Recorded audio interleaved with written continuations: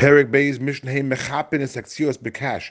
If you have cut figs spread out on the field to dry, Mechapin es Axios, you're allowed to go ahead and cover those cut figs Bekash with straw and Chol Hamoed. You're doing it to prevent them from getting ruined from the rain. Even though you're not using the figs on Yom Tov, so it does not have a Yom Tov need and takes great effort, it's permissible because it's Dava Havad. It's something that's going to get ruined. It's going to get ruined in the rain, therefore it's permissible. Rabbi Yehuda goes even further. Rabbi Yehuda Omer Af Ma'abin. You can even go ahead. Ma'abin is like thick. You can even make a thick pile of these cut figs. And what will you do this for? You will make a thick pile of these figs that the top figs will protect the figs underneath from the rain. And this involves a greater effort. Nevertheless, Rabbi Yehuda permits this.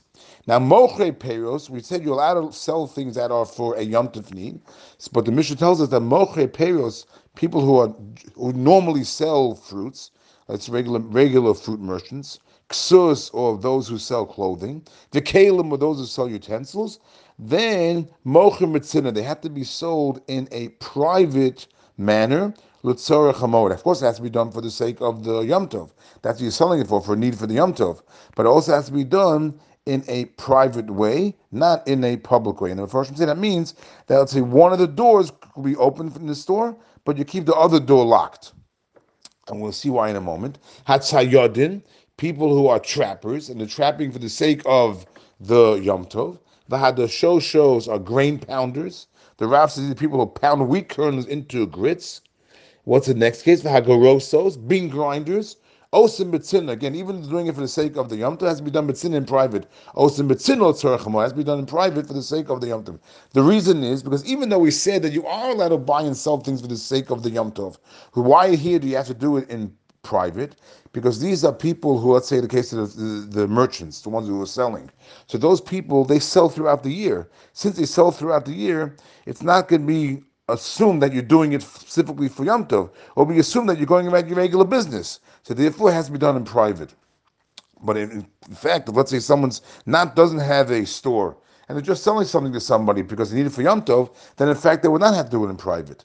And so too over here, it's Hayodim Hadoshoshos. These are people who deal in great quantities. That's why it doesn't just say trap.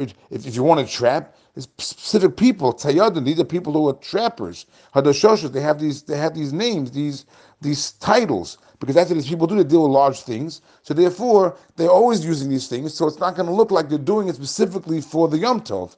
And in fact, if somebody is just a private person and is doing it for his own needs, he doesn't have to do it in private. He can do it in public. But since he's Sayadim and the Shos Vagarosos, these people deal with large quantities.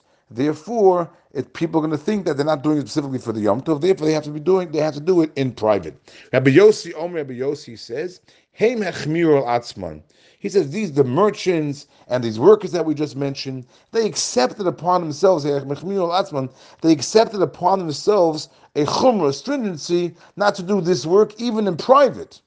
But the Rav says, Ve'in halach Rabbi Yossi.